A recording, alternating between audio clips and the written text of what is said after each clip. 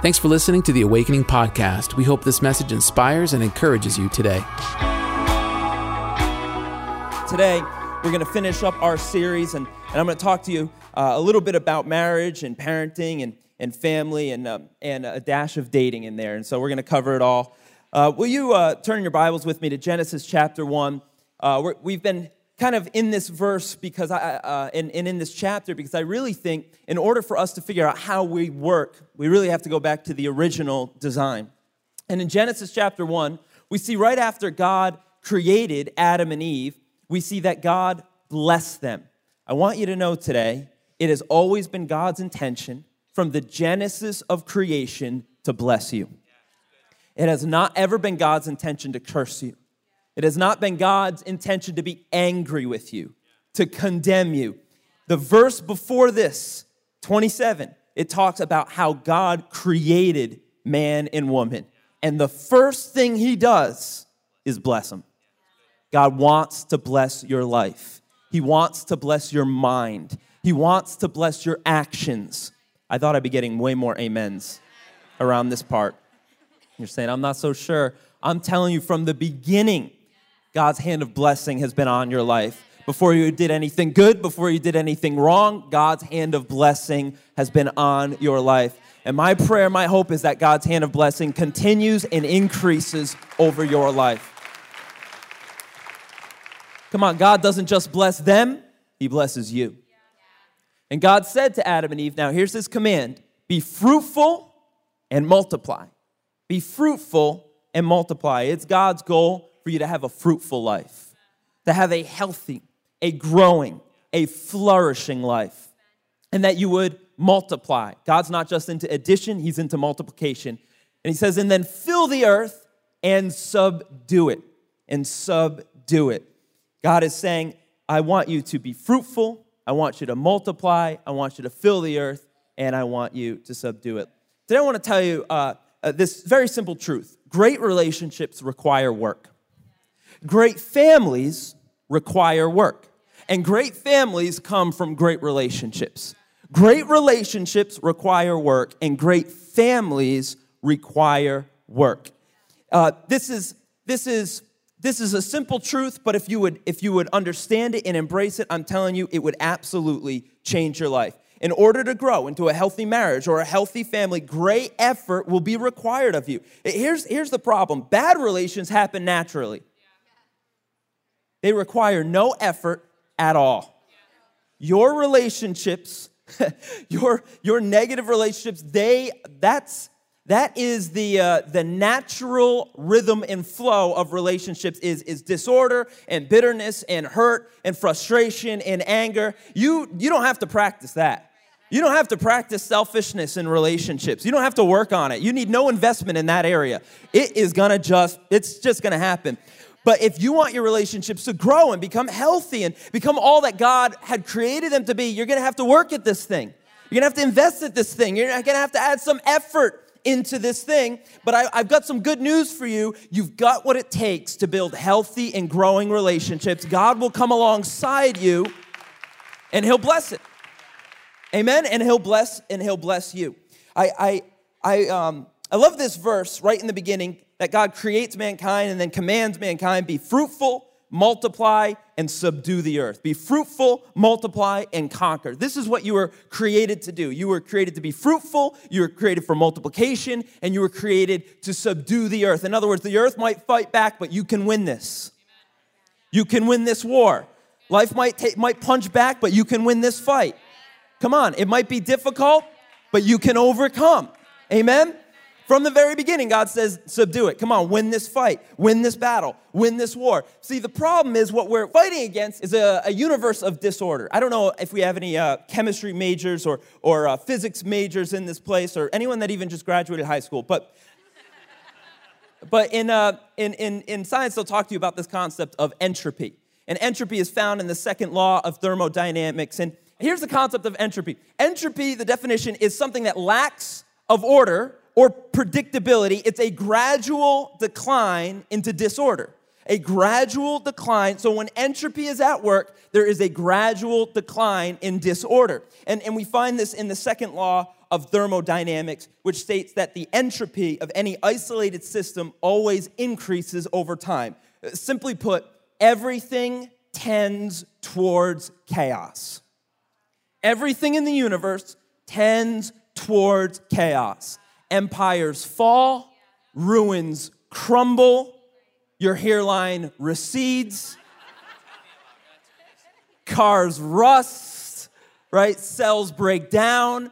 Everything in the universe tends towards chaos, and you know this. And this is a universal principle, but here's what I would propose to you today, that there is some form of entropy that happens in relationships. That relationships never on their own get better. In reality, if they're left to their own, they naturally seem to decline, become disordered, become filled with chaos.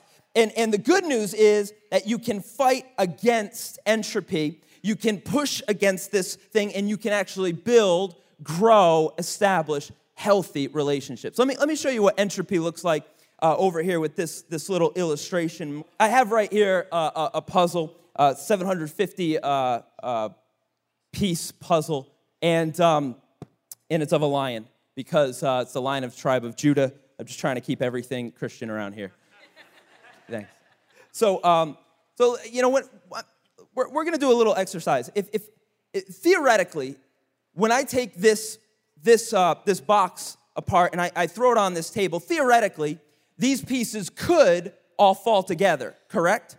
In some abstract, incredible, ideal, perfect world, when I throw this puzzle down on the table, they could all fall together, the pieces exactly as they are. We're going to see if right now a miracle happens in this place, and that happens. You ready? All right, so let's see. Okay, that didn't happen, to nobody's surprise. Because the reality is everything tends towards disorder. Like the statistics of disorder far outweigh the chance of order happening randomly. The reality is throwing this puzzle on the table would never solve the puzzle. Never. Why? Because that's really not how the universe works. The universe tends towards disorder. So if I want to solve the puzzle, what am I going to have to do? I am going to have to exert greater effort on the puzzle than the puzzle has naturally in order to solve the puzzle. I, as an outside force, am going to have to exert time and ability and strategy and thinking and probably a little bit of help in order to solve this puzzle. Listen, this puzzle is complicated, but it is not as complicated as your life, and it is not as complicated as your relationships, and it is not as complicated as raising kids. And yet we sometimes think, well, that it will just come together. If we wouldn't think this puzzle would come together, why would we think that these very intricate pieces of relationships in our life would ever randomly fall together? No, the reality is order is required. And more than that, let me throw in two little tips here.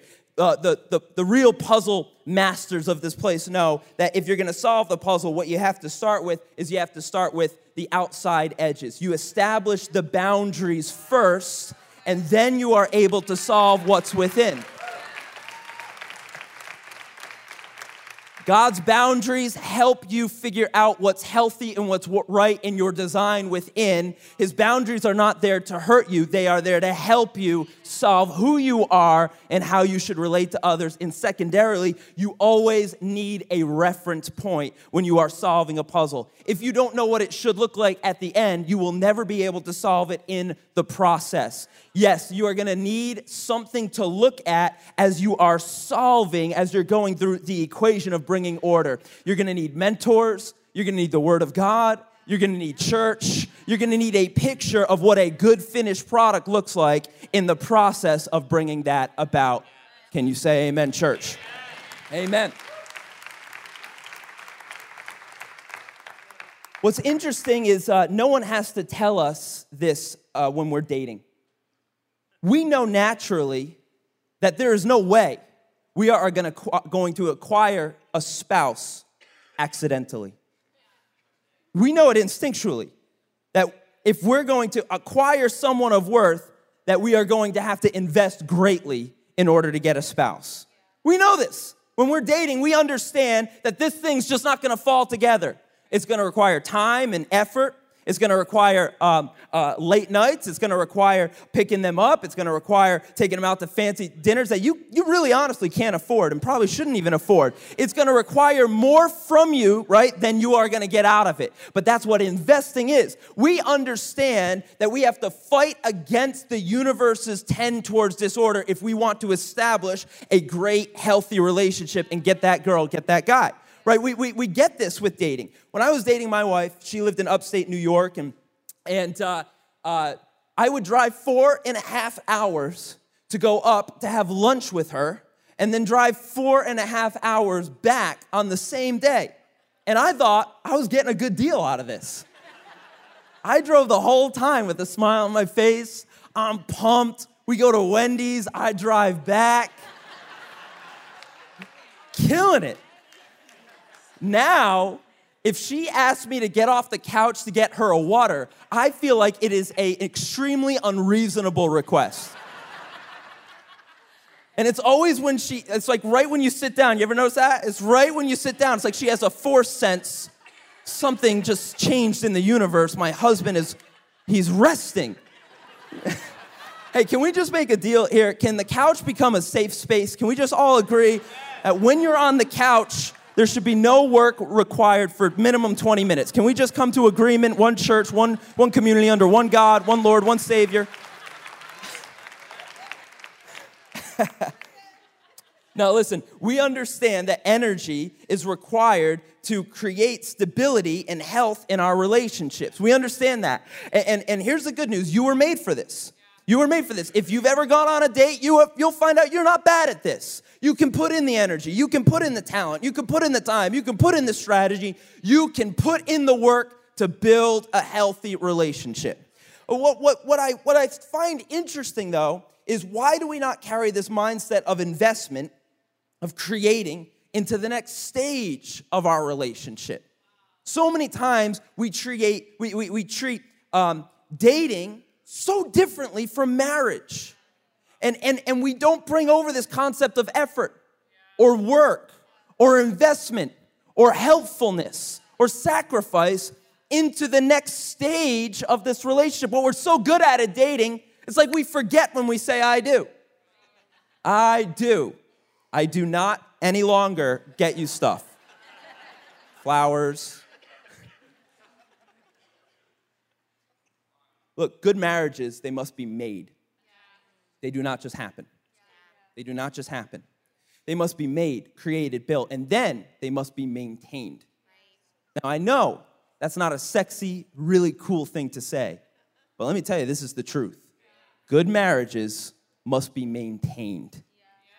I knew I wasn't going to get a lot of amens on this. I knew it. I was ready for you, though. I think the problem is so many times we're looking for in marriages and in those that are married, many times we're looking for miraculous change to happen in our spouse. We're looking for miraculous change, unbelievable, undeniable God change to come into our midst. When the reality is, I think God's saying, I'm not going to bring a miracle where daily maintenance will bring the solution.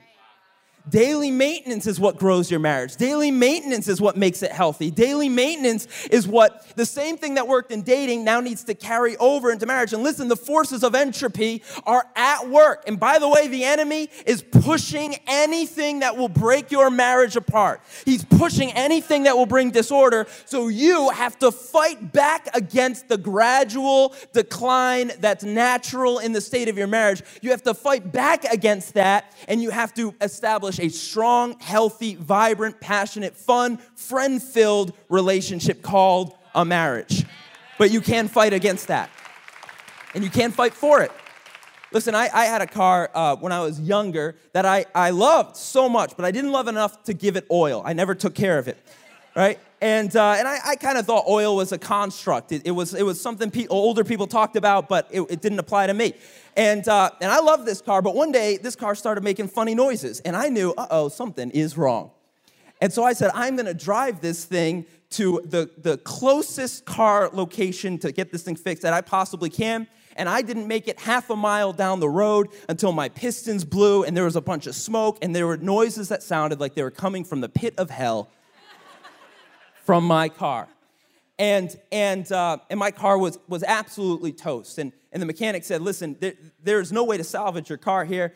In order to fix this, we have to give it a complete overhaul, 100%. Listen, because I didn't do the maintenance, I then had to have a massive, complete overhaul. And I lost a whole lot. Look, this is same in your marriage. It's the same in your relationships. It's the little things and the daily maintenance that will make this thing work. Otherwise, you need to have a massive, complete overhaul. The maintenance is easier, and the maintenance is cheaper than the massive and complete overhaul. And you know, I could have said, well, my car broke down, but did it? Did it? Or did I break my car down? Like, I could say my car's not working, but I actually think my car was working. My car was working to the exact level and extent that it could work without any maintenance. I think sometimes we say, well, my relationship's not working. Maybe it's working exactly correctly for the amount of time, effort, love, care, prayer you're putting into it. No, it's maintenance that builds good marriages, maintenance that builds great relationships. Because so many times I hear excuses. We fell out of love. We lost connection. No, the reality is you failed to maintain what God gave you. Good news is you can maintain.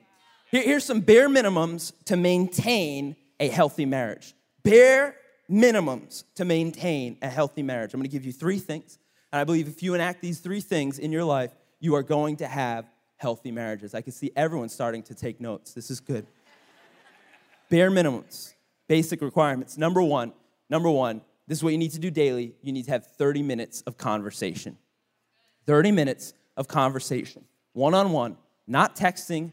Emojis don't count. Not on the phone. Real conversation between a husband and wife. This closes the gap of distance. This closes the gap of separation where the enemy can come in and sow lies and discord and bitterness.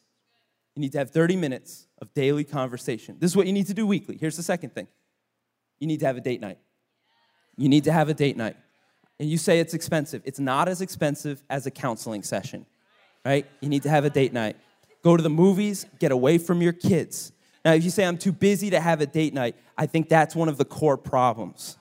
You cannot be too busy for your spouse. Listen, you need to, husbands, you need to date your wife or someone else will.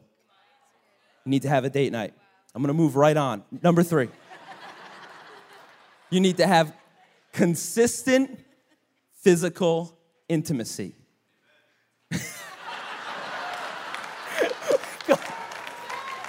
He goes, amen. Some people are saying, like, what is he talking about? That guy's like, that's right. Consistent. Oh, so funny. Listen, let me break it down very simply for you. You have to schedule it if you have to. Put it in your calendar if you have to. But don't let this thing get sidelined for life, because here's the problem in marriage. You, especially when you have kids, you can become coworkers. You can become RAs in a dorm room together. You can become long distance like your roommates. But that's not what God created for your marriage to be. It should be filled with friendship. It should be filled with intimacy. It should be that God created you two for each other. And you need to separate some things. Hear me. That you need to schedule some things on your schedule. Make them sacred. These are the maintenance things that equal a great marriage. Now, if you have a great marriage, you're going to have a great family. But if you let your kids become higher in priority than your marriage, in the end, they'll actually suffer for it. Your marriage comes first. Can the church say amen?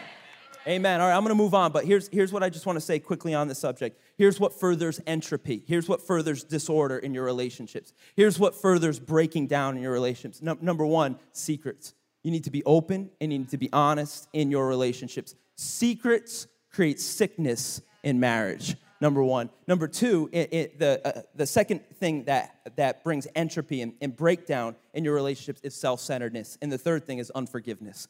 And the person you're married to, it's actually the easiest to have unforgiveness towards them because of the amount of things how much time there is and how many things they say to hurt you.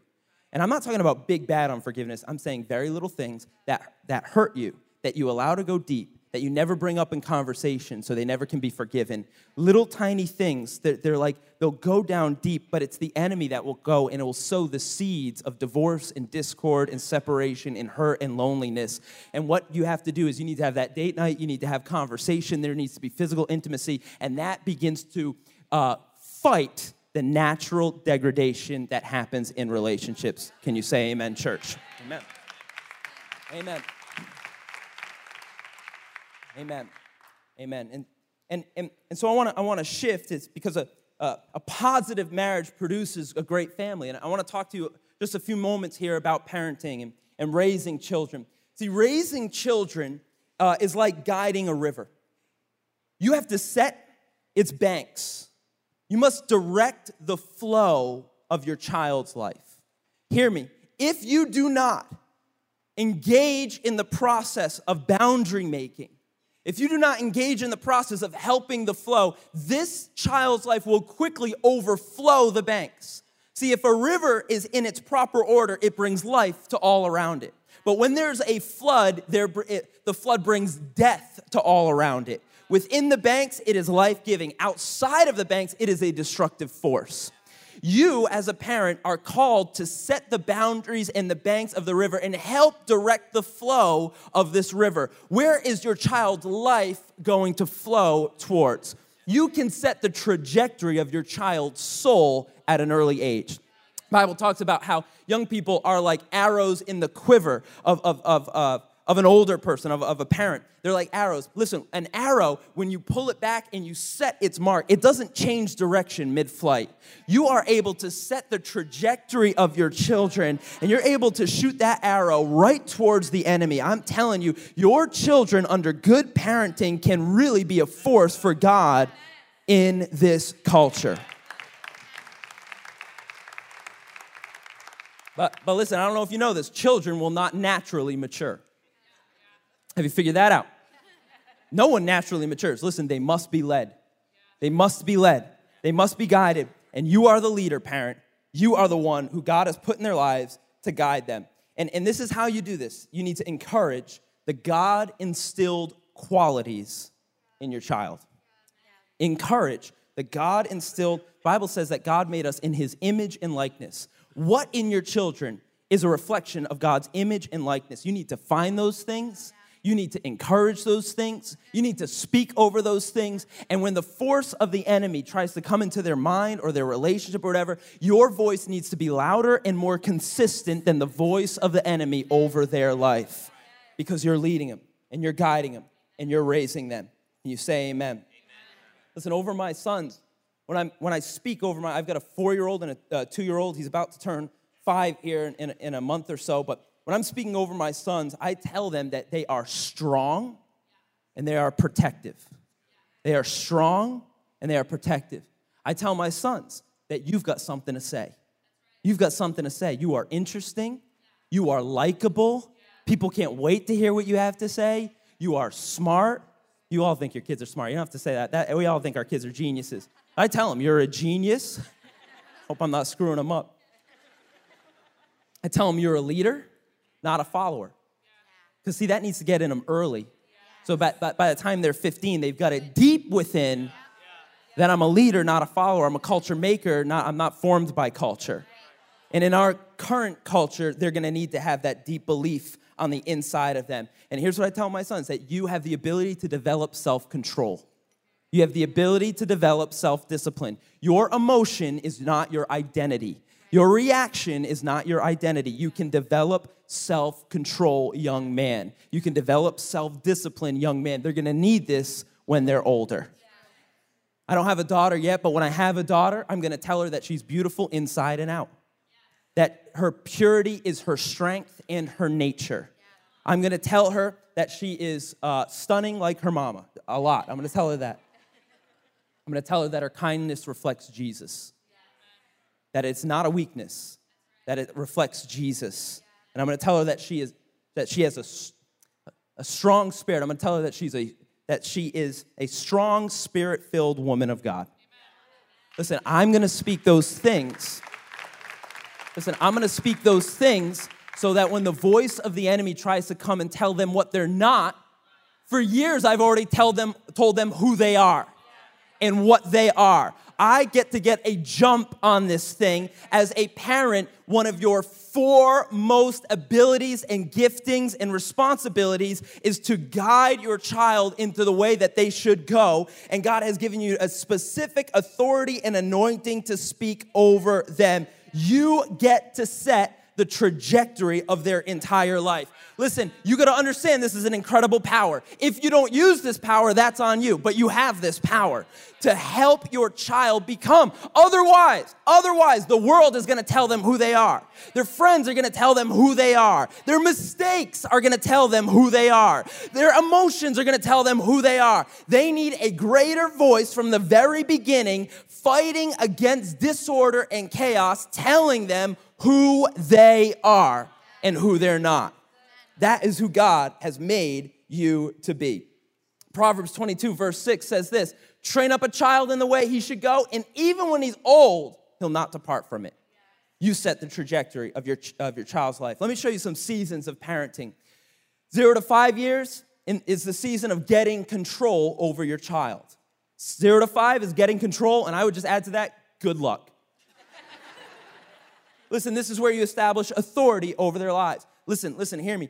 These seasons, you have to double down and get good at what you should be getting good at in this season. Otherwise, you'll be leading a season behind, and that's why it doesn't work. 0 to 5 is when you're getting control. 6 to 12 is when you're instilling values.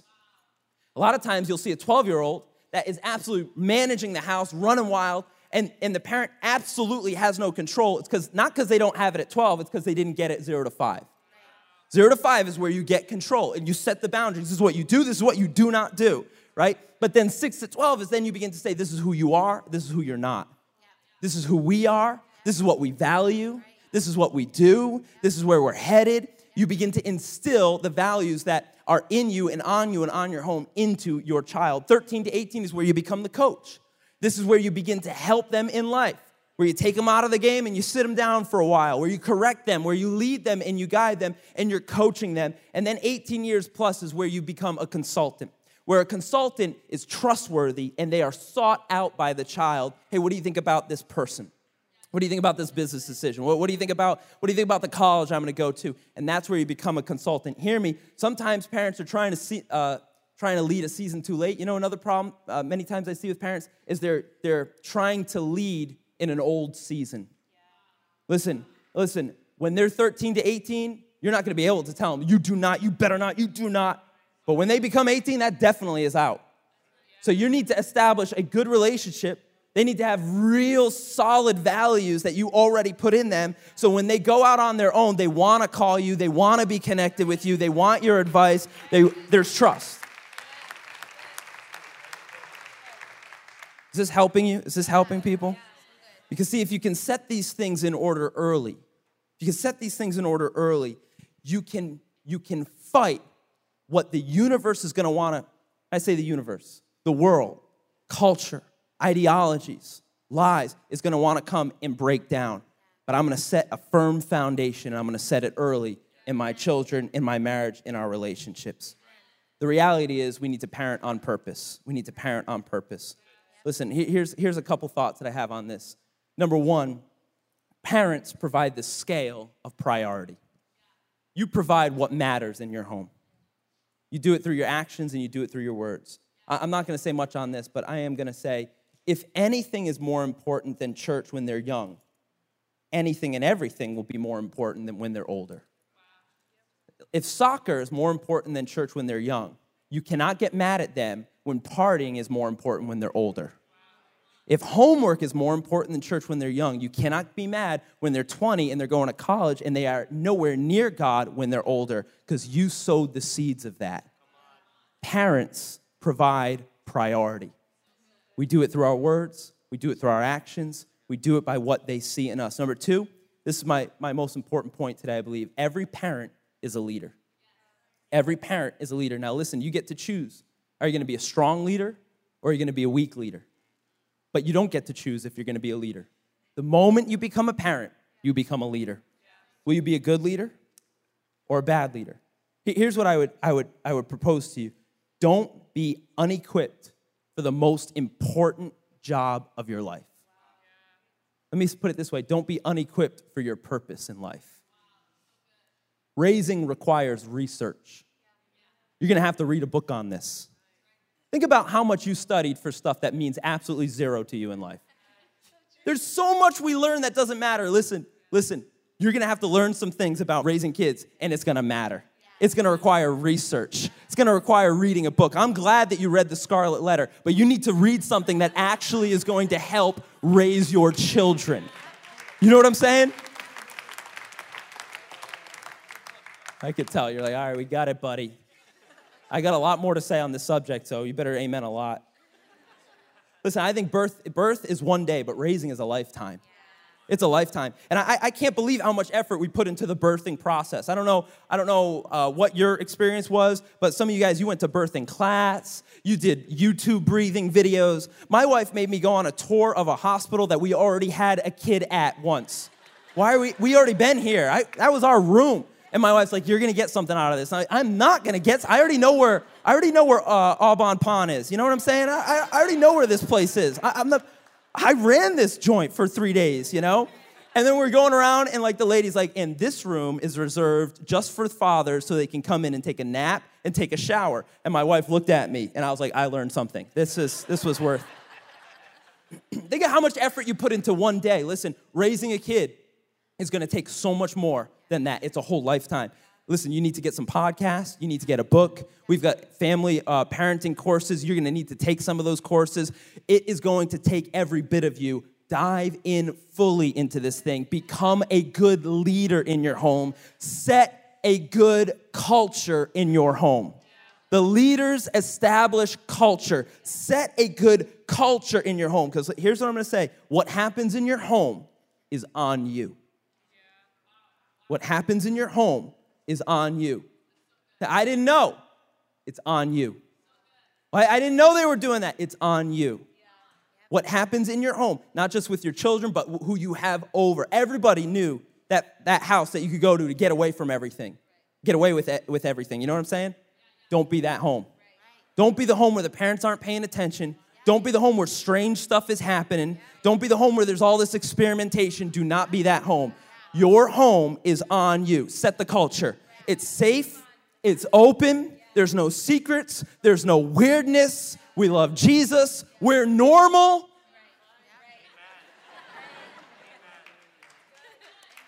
Amen? Because listen, you are the pastor of your home. I was a youth pastor for 8 years. I can't tell you the amount of conversations I had with parents where they said, fix my kid. And it's like, you screwed them up too much. I can't. Listen, church can't fix your kid.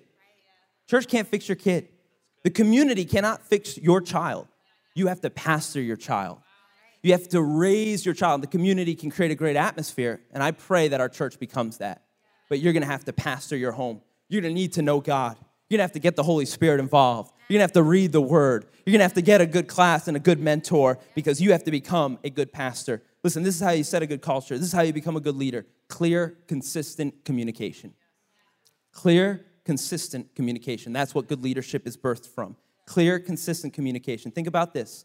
When God was creating the heavens and the earth, the Bible says there was only disorder and void. It's like a picture of entropy. There was just chaos. So how did God bring order into disorder? And God spoke.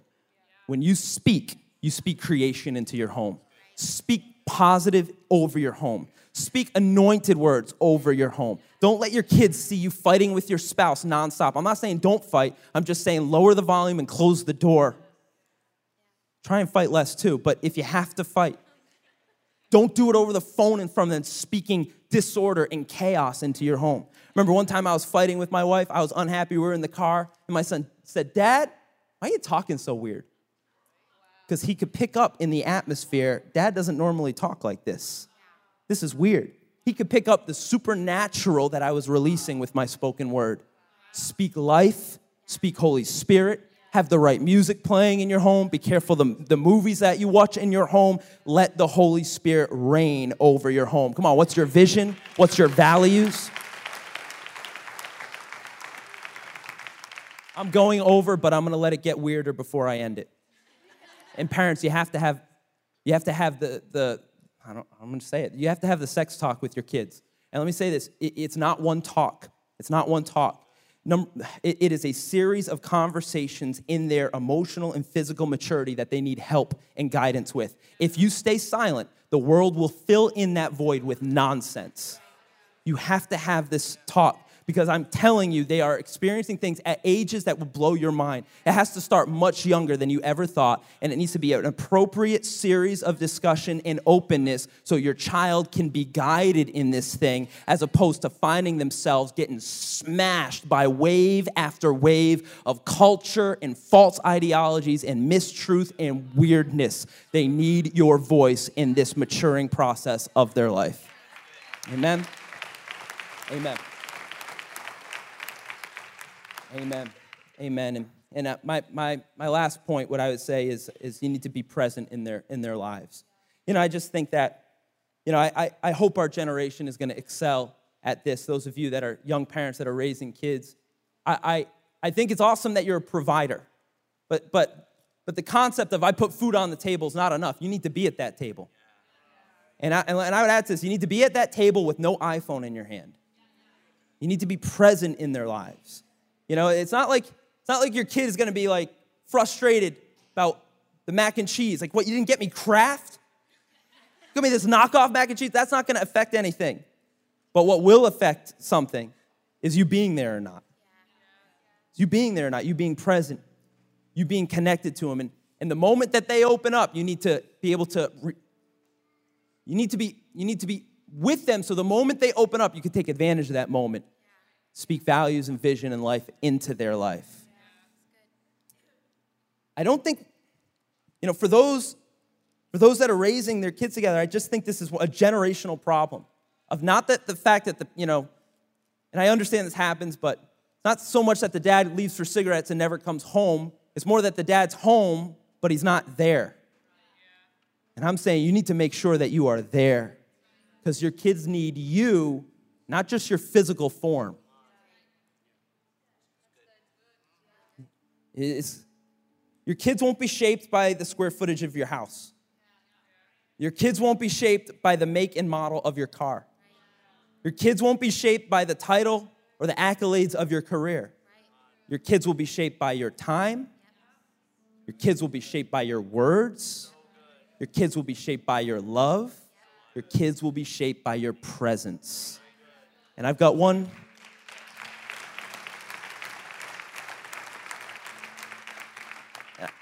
And listen, I know maybe some of you don't have kids here, but can I say all of these principles apply all the way to relationships, marriage, and these principles apply even to grandparents. But let me just add this one last point. I'm going to end right now. You are not alone on this thing. God will come alongside you, and God will help you raise your kids. God will protect them when you can't. God will defend them. God will speak to them. This is why they have to have their own relationship with God. It's priority number one, so that the Holy Spirit can come alongside and be their counselor and protector and healer and guidance, But God will help you raise your kids. You don't have to raise them in fear and in frustration and anger, but the Holy Spirit can come. He can come and guide you. Let me put it this way. This is a prayer I like to pray. God, you gave me these kids. Help me raise these kids. You gave me these kids, so you're going to need to help out around the house. And he will. He will. He will. He'll give you the right words to say. He'll give you intuition. And I'm going way over, but, he'll give you intuition. They're hanging around with a weird kid. You say, that's a weird kid. And they say, why? I don't know. I got the Holy Spirit, though. I don't have to have data on everything. The Holy Spirit. I don't know if you should go to that place. I don't know if you should be involved in that thing. Why not? Because I got the Holy Spirit. I got the Holy Spirit, and he's helping me lead. He's helping me lead. Get God involved. Look at this psalm, and I'm going to close right here. Without the help of the Lord, it's useless to build a home. God will come alongside. He's going to help. He's going to lead. He's going to guide. And I believe the forces of entropy are less than the force of the Holy Spirit. Amen? Thanks for listening to the Awakening Podcast. We hope this message has encouraged you. If you want to learn more about our church, visit us online at awakening.global. We'll see you soon.